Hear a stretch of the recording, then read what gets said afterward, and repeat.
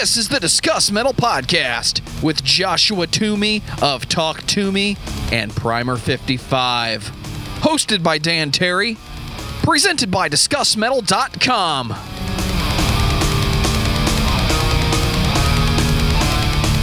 What is up, everybody? Welcome to another episode of the Discuss Metal Podcast. My name is Dan. I'll be your host for this evening. And with me this week is actually another podcast host, which is Mr. Joshua Toomey of the Talk Toomey podcast. How are you doing tonight, man? I'm doing well, man. Thank you for having me on. Yeah, absolutely. Like I was talking about a minute ago, before all these lovely people could hear us talking, a lot of the stuff that I'm going to ask you tonight is kind of stuff that you've probably already talked about on various other podcasts. But what we're going to do is we're going to take a lot of those stories and kind of meld them down into one cohesive narrative. I'm just curious to see if you've done your homework and if you have any good questions for me. Oh man, homework? No. The whole point of this is for you to talk more than me, which is kind of a challenge, I'll admit. But we're gonna try to keep this one all about you, and so I'm just gonna be kind of guiding the conversation. So in guiding it, I have to ask where you grew up and what got you into music, primarily as a fan of music first, and then we'll move later on into like when you started playing. Wow, we're going that far back, huh? Born and raised in Owensboro, Kentucky, the birthplace of Johnny Depp and myself. And then my dad and I, after my parents divorced, moved to Nashville when I was around 10. And then throughout all that time, though, I mean, I was getting into music. My older cousins, they were checking out Kiss and Alice Cooper, and I was listening to things like Jerry Lee Lewis and just things you would listen to while living in Kentucky. And then we moved to Tennessee when I was roughly 10. I had a friend that had Injustice for All, kind of got me into that. And then the Black Album by Metallica came out, and when I was about 11 or 12, that's when that came out and kind of changed the course of my musical tastes for a very long time. Got me much into heavier stuff like Slayer, and that went on to Pantera. And man. And then somewhere in there, I started playing bass and, wanting to be Cliff Burton and Jason Newsted and Rex. Yeah, started playing music and just getting heavily into more music. And that would be into my teenage years. Nice. So what made you decide to play? Did you start on bass or did you play anything else prior to bass? I started on bass because everyone at my lunchroom in the I guess it was 8th grade, everyone at my lunchroom table in the 8th grade was like, I want to be a guitar player. And my dad's actually had a friend that had a Southern rock tribute band, and we went to see his band practice. And even going back further, my dad had a cousin who was like, he would show up to the family reunion with like the cutoff shirt, the permed hair, the big 80s glasses, some cutoff shorts, looked totally out of an 80s rock video. And he was a drummer, and I went over to his house one time, played his drums. And so from there, I thought I was going to be a drummer. And then, so we go to this band practice a few years later, and I was wanting to play the drums still. And the drummer there was left-handed. So I was like, well, shit, I can't, play the drums on a left-handed drum kit. Right. So the bass player actually handed me his bass. He's like, well, try this on. And I stood there and like, this is awesome. And from about that point on, I started saving my allowance and lunch money, and saved up about $100 to buy a really crappy P-bass copy. When you started playing bass, were you playing just to play, or was there already like a band sort of situation going on?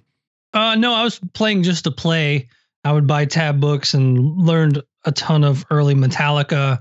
That was also kind of you would go by Guitar World and they would have tab for, Nirvana and Pearl Jam and things like that too. So I was kind of learning all of that stuff. And then through a friend, I met some guys that were a couple years older than me, because I was in the 8th grade and these guys were like in the 10th grade. So they might as well have been, 1,000 years older than me. But one of them actually needed to borrow my bass because his bass player broke his bass or something. So I was like, yeah, that's fine, just to kind of meet these guys. So that I let them borrow my bass. And then the next time I saw them, I was actually playing, they needed a bass player. But yeah, I mean, by the time I made it to high school, they needed a bass player. I was a bass player, but I mean, we were only doing like Metallica covers. Like we were just a straight up Metallica cover band at that time. So a lot of Metallica covers. So no Megadeth, only Metallica. We didn't really stray into Megadeth, and actually I went down a deep dive about a year ago, even recently going down the Dave Ellefson rabbit hole of bass lines. There's zero chance I could have played those as a 13, 14-year-old kid. It would have been rough. Well, that was kind of my question too, because I was like, if you guys were playing Metallica covers and you were trying to learn more about the bass, Megadeth has kind of a little bit more rich of a, well, I wouldn't say, I guess it depends on what era Metallica you're playing, right? Because the Cliff Burton stuff was probably pretty tough starting out, I would imagine. Yeah, I mean, the first Metallica song I played from start to finish was For Whom the Bell Tolls. I mean, I would love to see how horribly I was playing it back then, but yeah, I mean, it was definitely an adventure into learning how to play bass. Now, was there like a, I don't want to say a market, but like an audience for Metallica cover bands at the time, or was this just, well, like, I guess, is this a garage thing, or is this a, like, you guys went out and would play some Metallica songs at like bars and stuff? Oh no, this was 100% just in the, actually my friend Eli lived in a duplex and we practiced in his room. We played I think we played 2 parties and it was just Metallica covers, but I mean, it was 1993-ish. Yeah. So yeah, I mean, yeah, there was definitely a market at the time for a good Metallica cover band. Yeah. It's wild. Cause in St. Louis, we had nothing. We never got to see anything like that. I mean, I'm sure there were tons of kids in garages playing Metallica, but yeah, we never got to see it. But what led you into a band called 12 Volt Negative Earth, or were there bands before that? I mean, honestly, like the Metallica cover band kind of morphed into, we were playing a couple of some original stuff. And then somewhere around my senior year of high school, a friend of mine whose dad is big in the like flamenco guitar world, he had a home studio. You got to remember, this is Nashville, Tennessee, actually technically Hendersonville, Tennessee, where Johnny Cash lived for years, and Conway Twitty, and like there's just everyone's dad except mine was in a band. Right. I was like, oh, like, my friend Eli's, ex-girlfriend was, her dad was one of the Oak Ridge Boys. I mean, it was just like one of those, everybody was somebody's aunt, uncle, and all this other nonsense. So, he had an 8-track recording studio at his house, and this band Adrenaline Hammer had come to the house to record, just an 8-track demo. And that was the coolest demo I had ever heard. And we had a snow day at his house, and we were playing, Mike Tyson's Punch Out or something, and just listening to that demo over and over. And I thought that the singer was the coolest dude I'd ever seen. Songs were awesome, very, Life of Agony-ish. And I was like, man, this is awesome. So my friend Jason Barnett, he ended up joining the band as a second guitar player, and they started practicing at his house. So the house I hung out at anyway became their practice space. And so I would go, just hang out like, most kids do. And they were all, I think, just graduated high school. I think they were maybe a year or 2 older than me. And so I was still a senior in high school.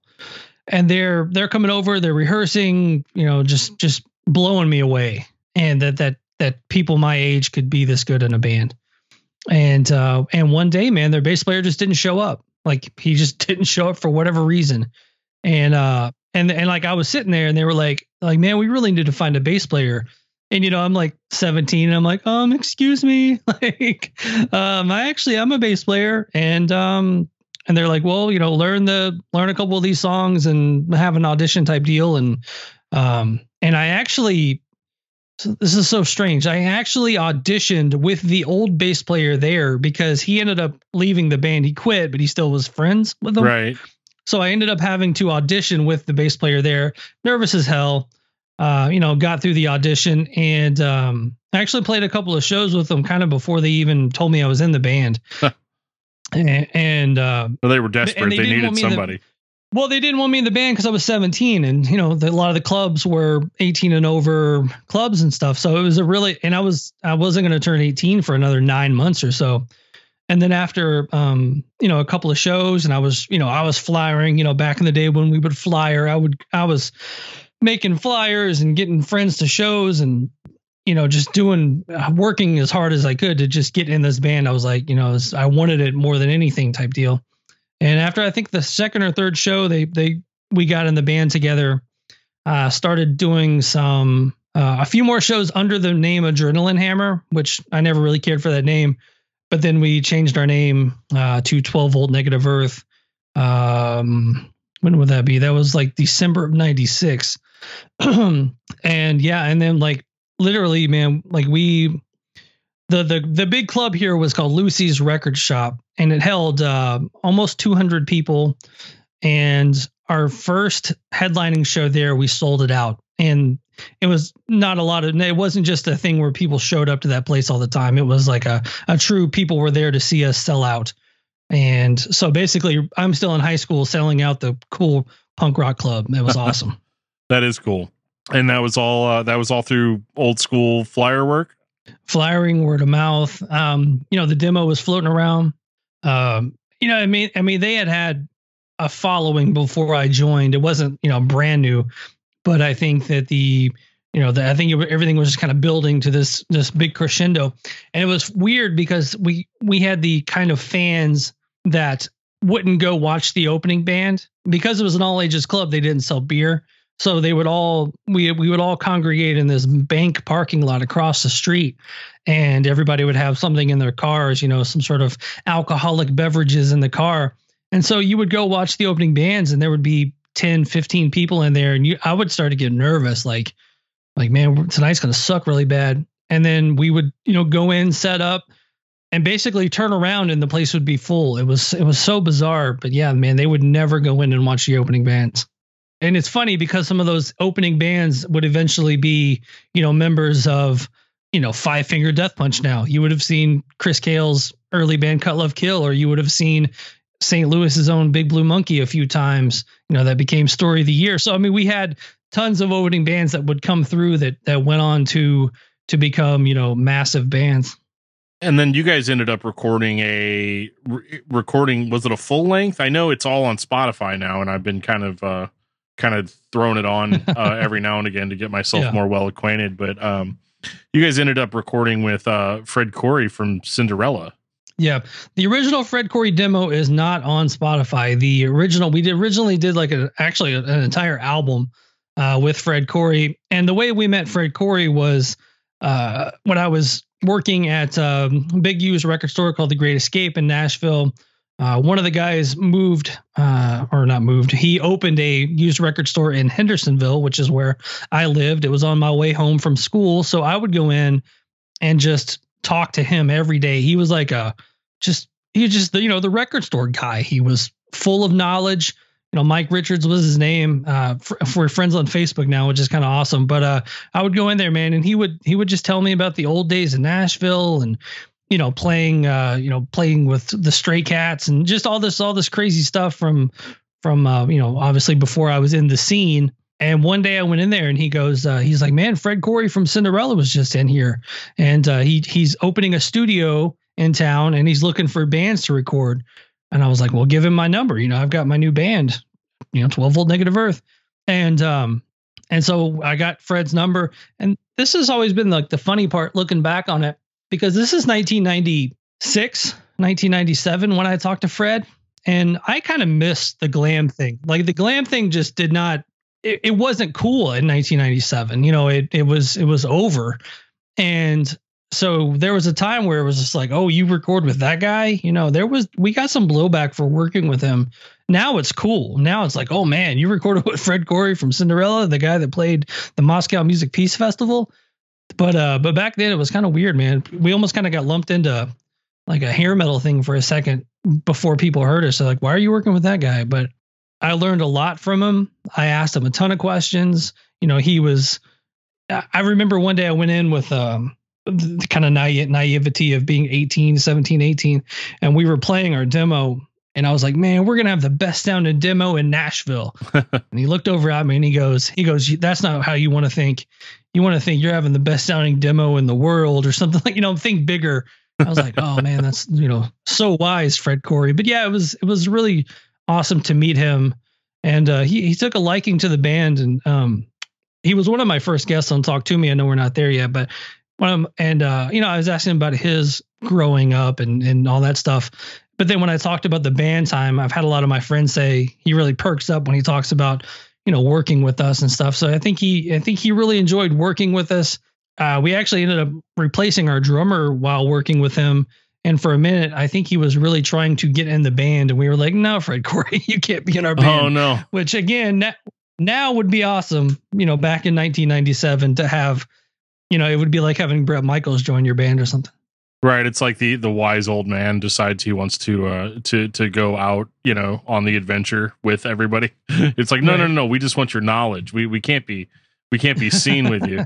And that is so weird how different perceptions were, especially back then, where just the assumption of like, oh, instead of people saying, oh yeah, you're working with this famous musician that has all these years of experience and wow, that's going to be really good for you. It's like, what do you guys hair metal know? It's like, right. Yeah, very, that's very, very strange. I'd like to say people have changed since then, but I mean, not so much, not really. And we actually went out and that's when we were very Life of Agony influenced, and then the new metal thing happened, and we were very kind of in that vein of new metal and everything else. But we were also all listening to like punk rock and stuff, and like Henry Rollins' Get in the Van was something I read all the time. It was almost like a how-to guide how to be in a band. And so we came out the gate, man. Like I graduated in like June of '97, and we had our first ever, quote unquote tour, I think, booked within a month or two after that. And we ended up picking up some shows on the way while we were out. We would be off in a city, and the club we were supposed to play in 2 days had a show today. And so there was 2 days where one day we had a day off, and we were in Indianapolis, and I called Fred for something. I forget what I was calling him about. He's like, what are you guys doing? I was like, well, we have a day off. We're in Indianapolis hanging out. He's like, well, get to St. Louis and you can open for us, because Cinderella had gone back out on the road.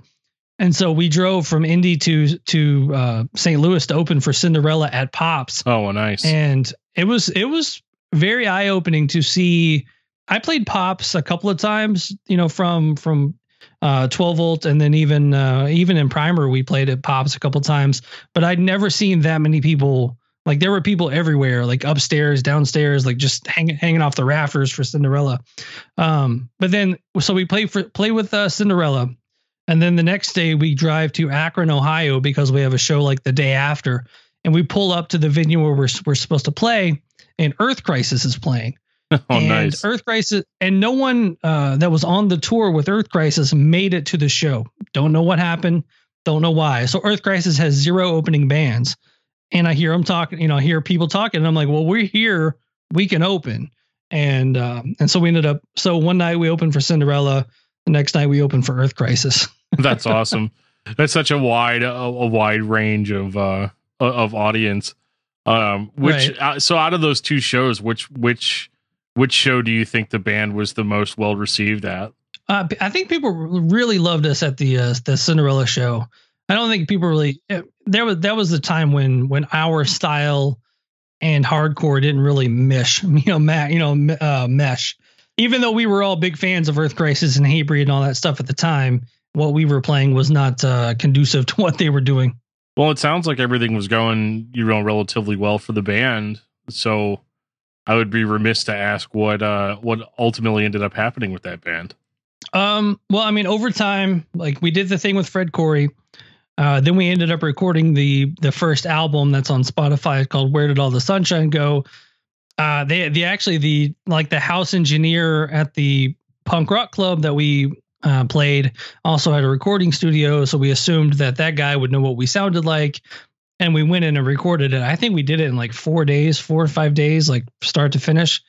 I mean, it's fun listening to it now, but I mean, I there's mess ups all over that thing, but it's gives it the charm or something. But we put that out, pressed it. We did the CD release. The CD release show was insane. Like they literally had to lock the door to the club because people were still trying to get in. It was pandemonium at the 12 Volt Negative Earth show. It was just talking about this with one of our old guitar players the other day. When we sold a ton of merch that night, like the most merch we'd ever sold ever. And we took out like $1,000 loan from our drummer's grandma. I mean, it was just one of those, like we had to find the money any way we could.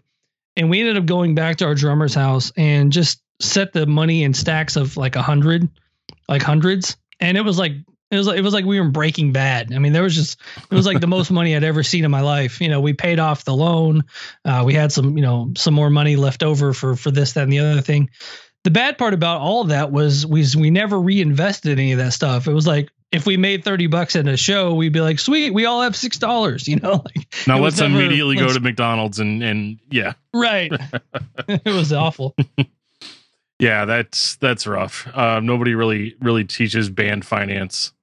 So, I mean, that's a lot of the early guests of the Talk to Me show and stuff like that. The were people I met through that time period, because we were, that was from 96 to about 2001, 2002 is when I was in that band. And we were constantly out, touring weekends and playing shows. And, we got to open for the Reformed Misfits, and we opened for, Limp Bizkit on that album. We did, there was just so many bands that came through that anytime a big band would come through, they would call, the promoters would call and say, hey, do you guys want to open for this? Do you want to open for that? And, so we ended up playing with a bunch of cool people, playing the big, local rock fest here and playing, they had the big stage outside the Titan Stadium, got to play one of those festivals and things like this. So, I mean, there was always something going on. And then, like we said earlier, that Fred Coury went on tour with Cinderella. Then he comes back to town. He sees that we've still progressed. He really liked the first album, but he wanted to do a good sounding, kind of second album type deal. So we ended up doing an EP with him. That's the Baby Steps EP, which is now on Spotify too. And then, we were just continuing to shop the stuff, and we actually got, Monty Connor from Roadrunner reached out, had us do some more demos for him. We did some stuff for TVT Records. We went to New York and did a showcase for them. So, I mean, it was like people were kind of poking around, seeing what we were doing, but it never amounted to much, but it was a lot of fun. So everybody just decided one day, like, yeah, I guess we're done doing this, or. I mean, well, it was, we were very Zayo-ish in the fact that we changed members a lot. I got that reference. We had a few different, we had a few different drummers. We changed guitar players at one point. It was just kind of, the internal struggle of a local band trying to get to the next level. And, we would go on tour, and this guy drank too much, and this guy would do this, and this guy would just get on my nerves because of that. And then around 2001, that's when the original post for the Primer 55 bass player popped up on the PRP. And through 12 Volt Negative Earth, I had a relationship with the guy that runs the PRP, who still runs the PRP. And I emailed him and I said, hey, do you have a contact for Bobby Burns? He's like, yeah. Because I'd actually met Bobby when Baby Steps came out. We weren't able to tour for some reason. I forget what it was. But so my drummer and I, we were following Korn's Sick and Twisted tour, and we were just selling CDs outside the venue for like $5 a piece. And it was crazy. You could just walk up to a group of people and be like, hey, I'm out selling this CD, blah, blah, blah. It's $5. And people were just buying them up like no big deal. And so Stained was on that tour, and Stained had an off show in Louisville. And Primer 55 was, the big local band. They had just had the new album come out. The first album came out, and they were the opening band. And then Stained canceled, so Primer ended up doing a full, hour and a half set. And I met Bobby afterwards and talked to him for a little while. And there was just something really cool about him, man. He was just had an air about him. It was like, if you want to go somewhere, get around this guy. And yeah, so I mean, from that moment on, I was like, man, that Bobby Burns is one awesome dude, and I want to be in a band with that guy. And so when the post came up that they were looking for a bass player, I ended up reaching out to him. And Nashville to Louisville is about 3 hours. So I was actually coming up here to audition before the second album came out. And then they would have drummers come in to audition. So I would come up and I would play those auditions too. Like I was in the mix for the bass player position. And I told him later on the story, which is kind of funny, knowing the band dynamic now. And my move that I did was they were just like, we're still in the studio. We're still trying to find the right person. We really like you, but we don't know. And it was just a whole lot of like dragging their feet. And I'm still back home trying to do 12 volt. And so it got to a point where I was just like, I need to know now. So I called Jason, vocalist Jason, and I was like, I need to know now. If you can't tell me now, just pull my name. You know, I'm trying to do a power move on him. Classic power play. And then he basically says, you know, well, I can't say anything right now. And so I was just like, well, pull my name. And he was like, okay. And then the next thing I know that they get, Kobe from, I don't know what band he was in before that, but yeah, Kobe Jackson ended up, doing the initial touring for the second album. So that's part of the primer story there. Yeah. So you, eventually though, they dropped that dude or he quit or something along those lines. And then had you put your name back into the hat at some point? Or was it just like they just remembered you and called you when they needed a bass player?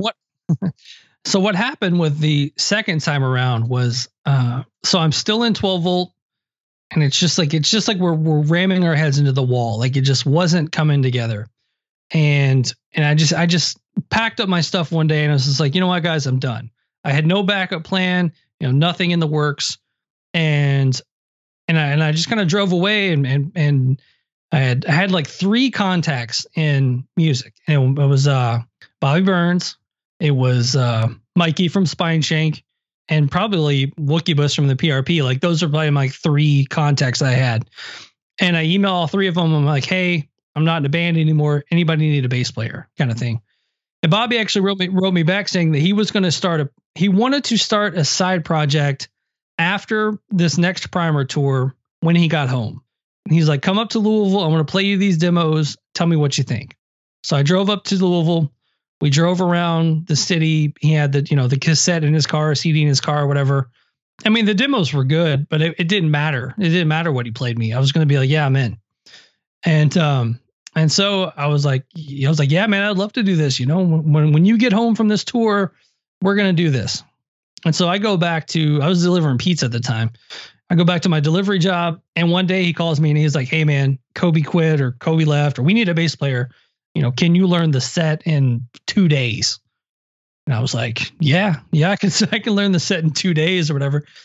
And so yeah, he just sent me the list of songs to learn. I learned, as best I could at the time. And I actually bought an edited version of the CD.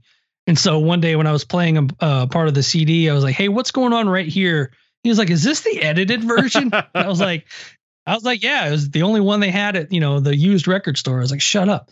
But yeah, man. So I ended up just kind of jumping on the they called it the $12 Riot Tour. It was Dope, Skin Lab, Primer 55, and Society 1.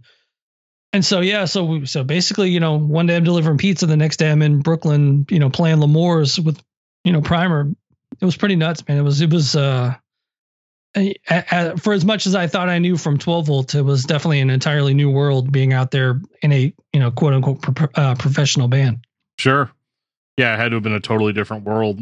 And, did that ever take any kind of toll on you as far as like, because I know you had traveled with 12 volt, but it doesn't sound like it was kind of quite at the same level. Was it kind of something to get used to, or were you just like ready for it, like ready for the road?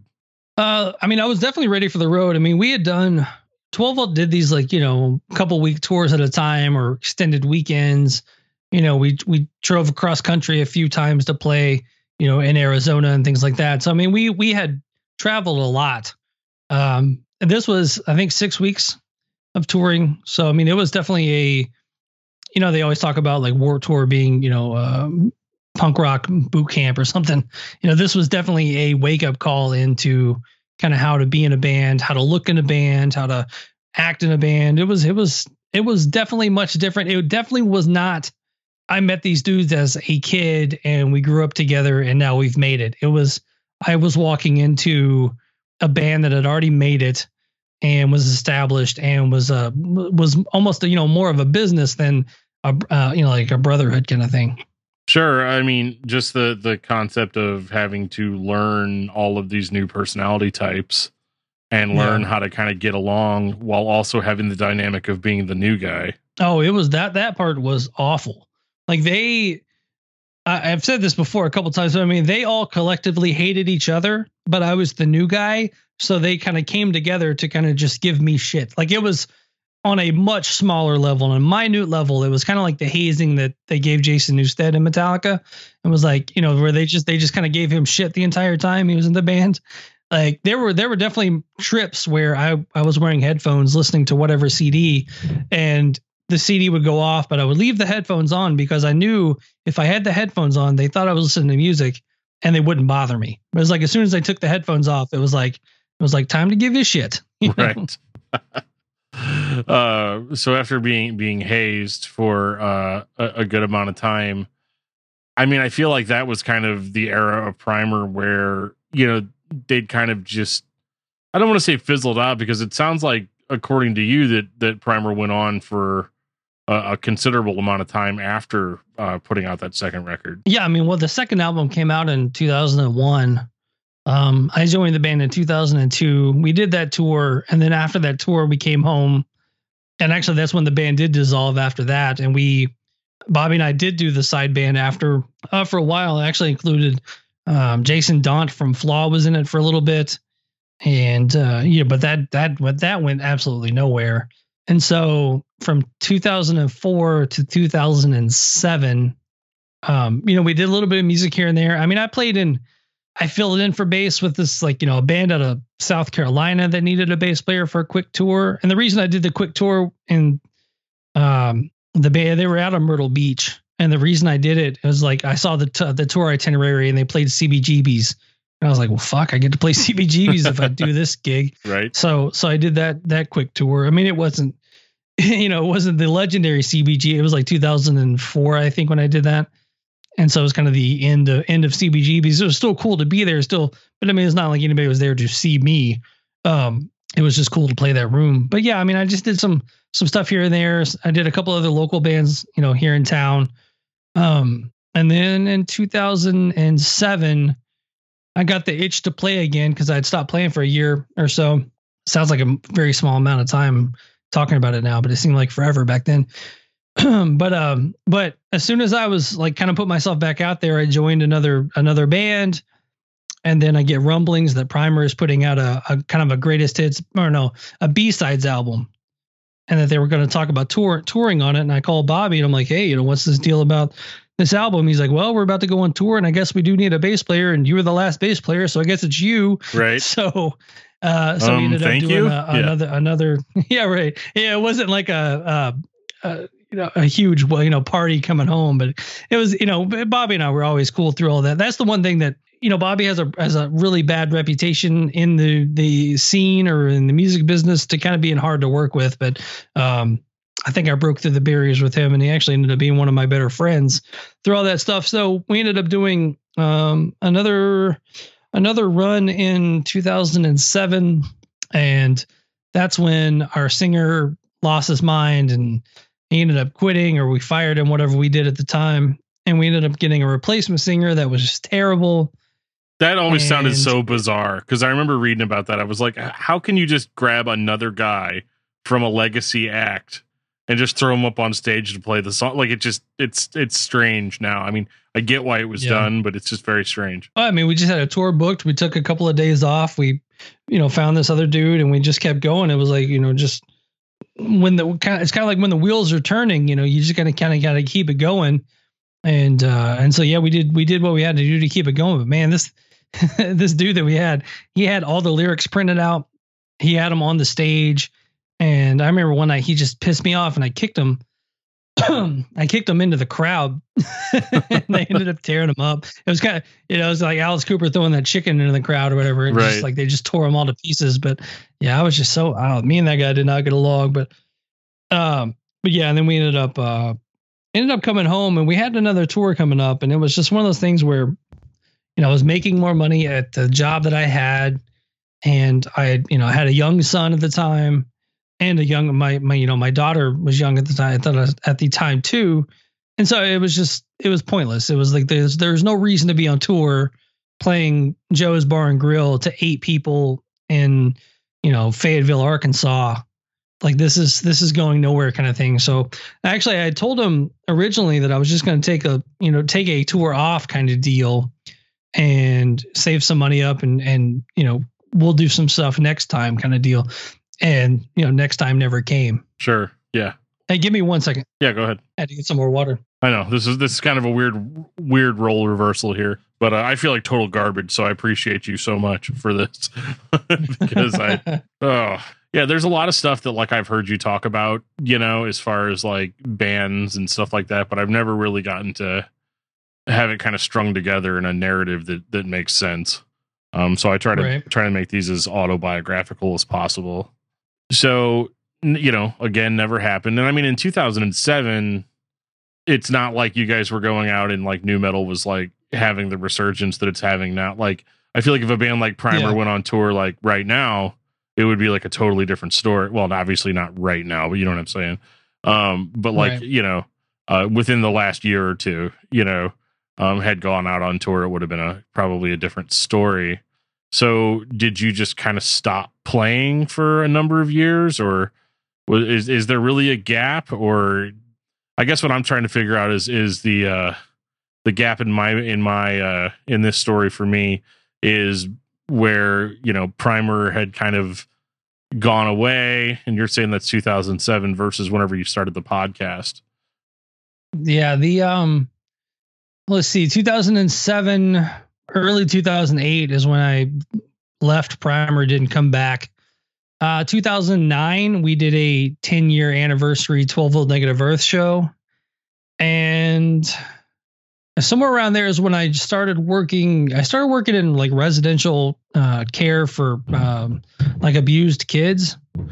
And so I did that for like 3 years, and that job took a toll. Like it's just, social work kind of stuff, but you're also dealing with kids that live in a group home. And so, yeah, I did that until like 2012-ish, 2013. Honestly, it was too hard to go to work every day at some point. 2013-ish, actually, I got up and played a little bit with Primer at a show here right outside Louisville. Did a song with them that night. And then 2014 comes around. I started checking out internet radio. I still wasn't listening to podcasts yet. But internet radio stations were kind of starting to pop up, and even, Sirius Satellite Radio was probably still big at the time. Pandora was all that huge stuff at that time. Yeah. Yeah. Pandora is definitely huge. So I was looking into how to become like kind of like an online DJ. And so I had some friends back from 12 Volt Negative Earth days that were the local buzz, the local, Sunday nights at 10, the local show. I reached out to my friend Al John Go, who did the local show. And I'm like, hey, what does it take to do internet radio? And honestly, it was kind of funny. He never actually got back to me.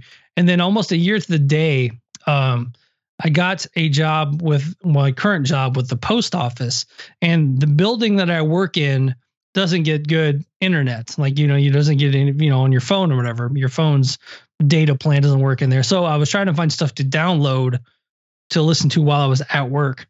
And, I started looking into it. Obviously the big names popped up, Josta Show, Joe Rogan, Chris Hardwick at the time, all that stuff. So I started listening to podcasts, and then about a year later, the whole time I'm like, man, I can do this.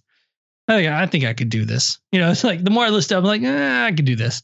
And so that just kind of takes you to about 2015. And I was sitting on the couch, and I looked at my wife at the time, and I was like, hey, I'm gonna I think I'm going to start a podcast. Yeah. And then I think I'm going to call it. And then I was like, I think I want to call it either. It was the two names were Talk to Me or Speak to Me.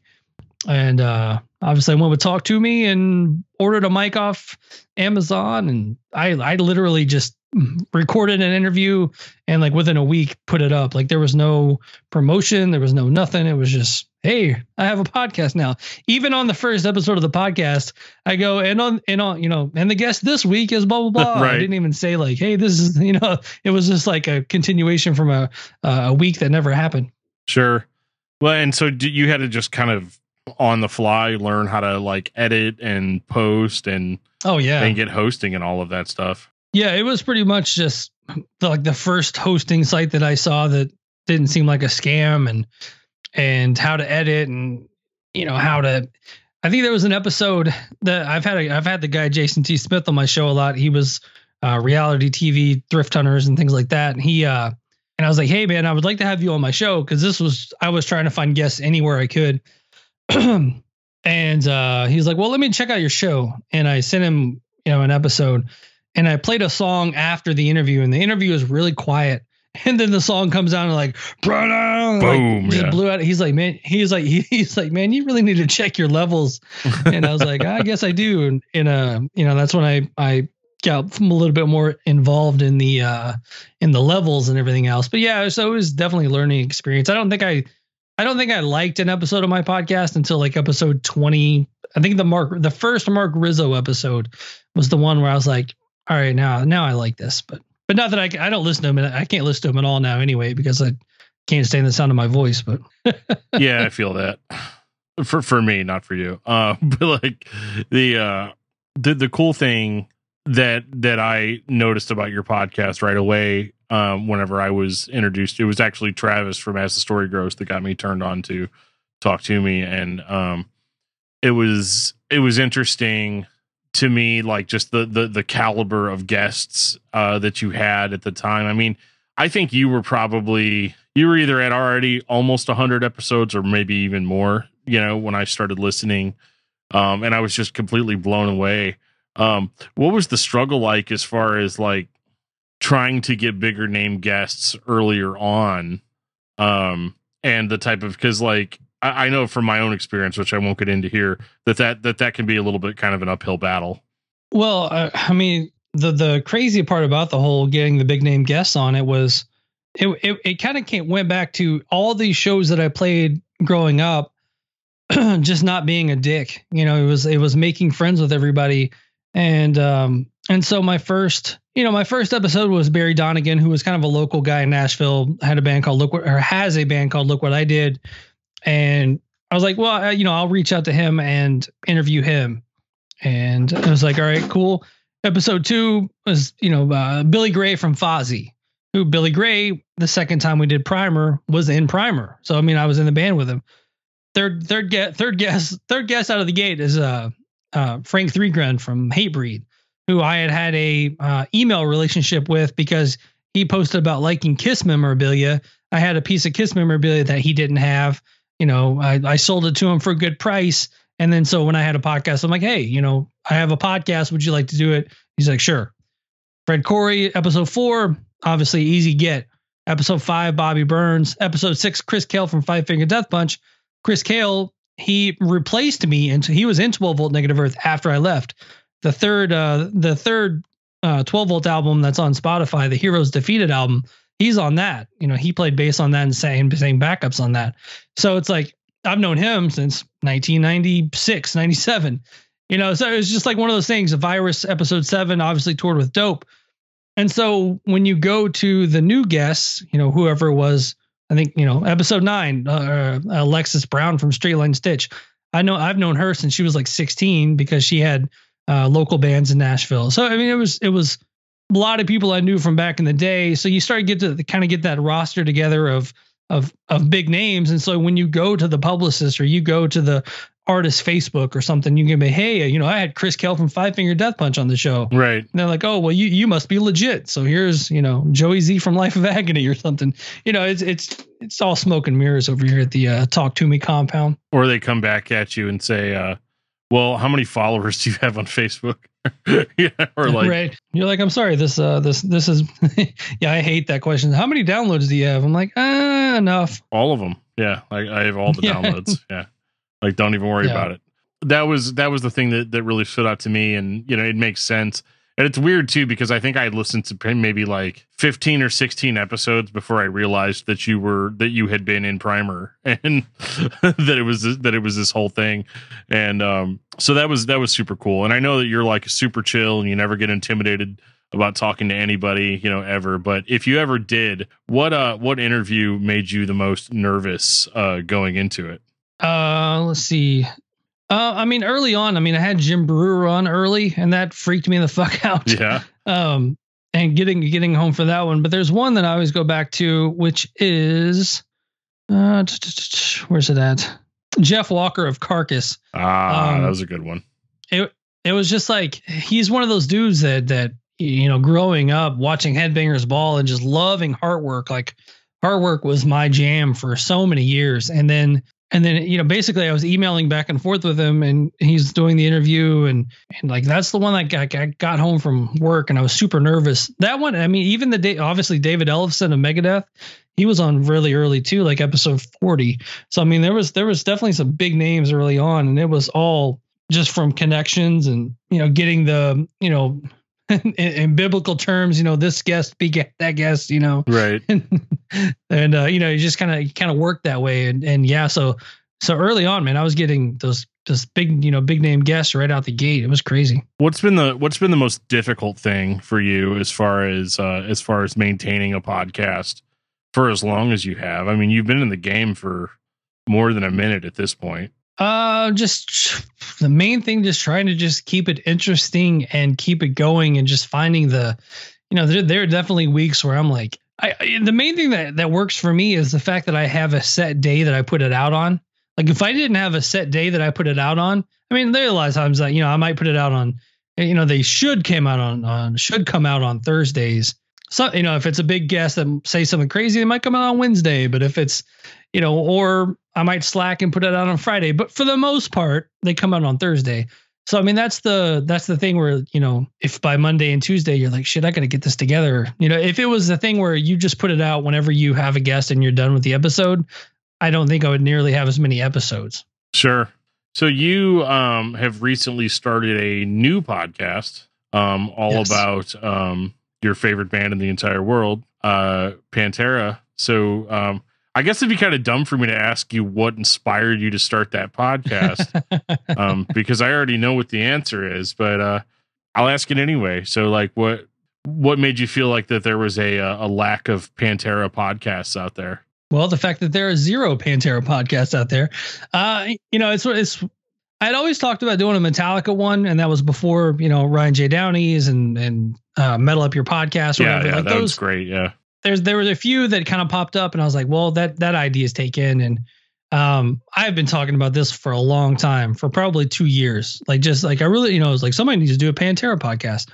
And I brought it up to my wife, you know, a few months ago, and she's like, well, why don't you do it? I'm like, I don't know, you know, and then you got to do this, you got to do that. She's like, just do it. And I'm like, well, you know, and it's funny. My first guest was Terry Glaze, the original singer of Pantera. That was on the first 3 albums. I had messaged him on Facebook 2 years ago to come on Talk to Me, and he never got back to me. And I was like, well, you know, whatever. He just he might not be doing interviews or whatever. And I just the other day, you know, when I'm starting to look at, because the basis of the Pantera podcast, Drag the Waters, the Pantera podcast, is to get people in the Pantera world, obviously members, past members, the crew members, people that worked on albums, and then also kind of in the vein of Speak and Destroy, a band that may have toured with them, or a band that was, or a band member that was inspired by them, just a big fan kind of thing. So it's a pretty wide universe, because Pantera, unlike a lot of bands, you know, they put out the home videos, and the home videos would shine a spotlight on the crew. So I mean, there's crew members of Pantera that Pantera fans know as well as the band. So there's a lot of people kind of in that world of Pantera. And so I go back and I'm starting to look through my phone again, because I'm friends with a lot of them on Facebook, not like buddies, but you know, a friend on Facebook as much as that's a friend. And I was messaging a couple of them again, like, hey, I'm doing this project kind of based on Pantera. Would love to talk to you about Pantera. And Terry Glaze actually got back to me this time. He was like, oh man, I didn't see your last messages. Sometimes they get lost in the shuffle. But I was like, well, actually, this is perfect timing, because who was the best guest to have on the first episode other than someone that was in the, basically on the first album. So it kind of worked out, man. It was a very cool conversation. Very cool to talk to that guy. I said on the episode today that he, the interview is about 35 minutes, but we talked for another 35 minutes after the thing was off. And, it was very, very cool to talk to somebody that was kind of, there at the beginning. That's one of the coolest things about doing these shows too, doing these interviews, is the stuff that you get to talk about in a non-official capacity. I think is almost, there's been plenty of interviews that I've done where I almost wish that we had recorded what we talked about after we were done recording. But obviously, not all that stuff is always. Yeah. Well, I mean, once you say like, thanks for coming on, appreciate you, the interview's over, and the unspoken rule of, even though it might be recorded, you can't post the good stuff. Right. Absolutely. But no, that's cool. And so this isn't just going to be like a series type of thing. This is going to be an ongoing. Is it going to be weekly, or just kind of? I guess it would be dependent on how easy it'll be to get a hold of everybody. Right. Yeah, I've got the second. I don't know when this is going to be released, but I've got the second interview recorded. I interviewed the co-author of the Rex Brown book, Mark Eglinton. Kind of got the inside story of working with Rex and even being around, because he went on a tour with Down for a few shows, so he was kind of around that camp for a little bit, and there's obviously a lot of turmoil around the Rex Brown book, so he kind of explained his side of the story with all that stuff too. So yeah, so episode 2 is kind of right out the gate fun too. Well, that's awesome. There's a lot to look forward to then in the future. I think diversification of content has kind of been the thing I've noticed, especially this year in lockdown, that we've kind of all been doing as podcasters, is kind of throwing. I mean, this is technically a sub podcast, and that's technically a sub podcast. You know what I mean? So it's like, it's really cool. It's really cool to see that, because everybody's kind of just sitting around wondering what's going to happen. And it almost feels like an obligation at this point to give people more content, something else to do. Oh yeah. Well, that's the thing with, also, with Talk to Me being the main show. I mean, and you've listened to enough episodes to know that, if the guy that I'm talking to toured with Pantera at some point, I'm going to ask him, hey, you toured with Pantera in 1994. What was that like? And so it's kind of been a running theme through the show anyway. And I'm actually taking clips from the old shows, the old Talk to Me's, and putting them in the new show. So like the show with Terry Glaze, I went back to my first talk with Max Cavalera, because he answered the question of, what was Dimebag like? And he had this great story about these camouflage pants that Dimebag bought him, and it always sticks with me, like the way he says that Dimebag bought him camouflage pants. new wave colored camouflage pants. Yeah. So that was fun to pull that one up. I mean, I can go through and pull different stories out too. So it's gonna be a lot of fun, and it's just honestly just keeps me interested in it. And yeah, so it's the main show is obviously still going to be interview based, and I think I did the Diabolus and Podcastica stuff with Ian Wadley of Rock and Metal Combat, which was way more just commentary based. Yeah. And I think I just know I think I just know my lane. I think my lane is just interviewing people, because I don't care. I don't care about other people's opinions about music enough to want to argue with them about it. And that's all that show ended up being, was just one giant argument. Gotcha. So I can relate to that. It was just, as soon as the episode came out, it was just like, I don't even remember saying that. Why is everybody talking about this one section? I was like, all right, whatever. So it just got to a point where it's a little bit too much like just rolling my eyes at people's opinions on my comments. Like, whatever. If you don't like what I say, then my bad. Sure. Well, thanks so much, man, for coming out for dialing, for sitting in your own home and dialing a computer phone. I think that's what it is, a computer phone, and having this chat. And I think this is going to be cool. And if you guys haven't checked out the Talk To Me podcast. I'm not really sure what you're doing, but you need to go in and look. It is a 100% bingeable podcast, and there's plenty of content for you guys to check out. So I will leave a link in our show notes that will take you to the world of Joshua Toomey. And thanks so much, man. This was fun. I appreciate it, man. And make sure you guys go check out that 12-volt Earth on Spotify. That's cool that that's all out there now too. Absolutely. Get that Spotify revenue. There you go. Yeah, I need all my money. And that was my chat with Joshua Toomey of the Talk To Me podcast, also the bassist of Primer 55. This was a fun chat. I've been talking with Toomey for, quite a few years now. I guess maybe like 3-4 years, something like that. He was one of my favorite podcasts to listen to before I got into podcasting myself. And it was really, really cool getting to dig into his history as a musician, what got him into music, what got him into all of these things, and what ultimately inspired him to pick up the microphone and do the damn thing, just like we've been doing it, and how he kind of gave guys like me and Joe and Jeff, kind of an inspiration to let our voice be heard, and eventually, to actually get to talk to people. And so his interview style is unmatched. He's one of the best dudes out there as far as entertainment in heavy music, or not always heavy music. Dude is just a pleasure to talk to, a pleasure to listen to. So if you want to follow the Talk To Me podcast, you can listen to him on every major podcast platform that's out there. And guys, if you're enjoying the Discuss Metal podcast, reach out to us. Let us know who you want to hear us talk to, and we will do our absolute best to make it happen. There's all kinds of ways you can reach out to us. You can follow us on Twitter at Discuss Metal. You can send us an email at danandjoeshow@gmail.com. You can go to our website, discussmetal.com. You can go to our Facebook group at facebook.com/discography discussion. You can join our official group there. We have a Discord server that you can take part in.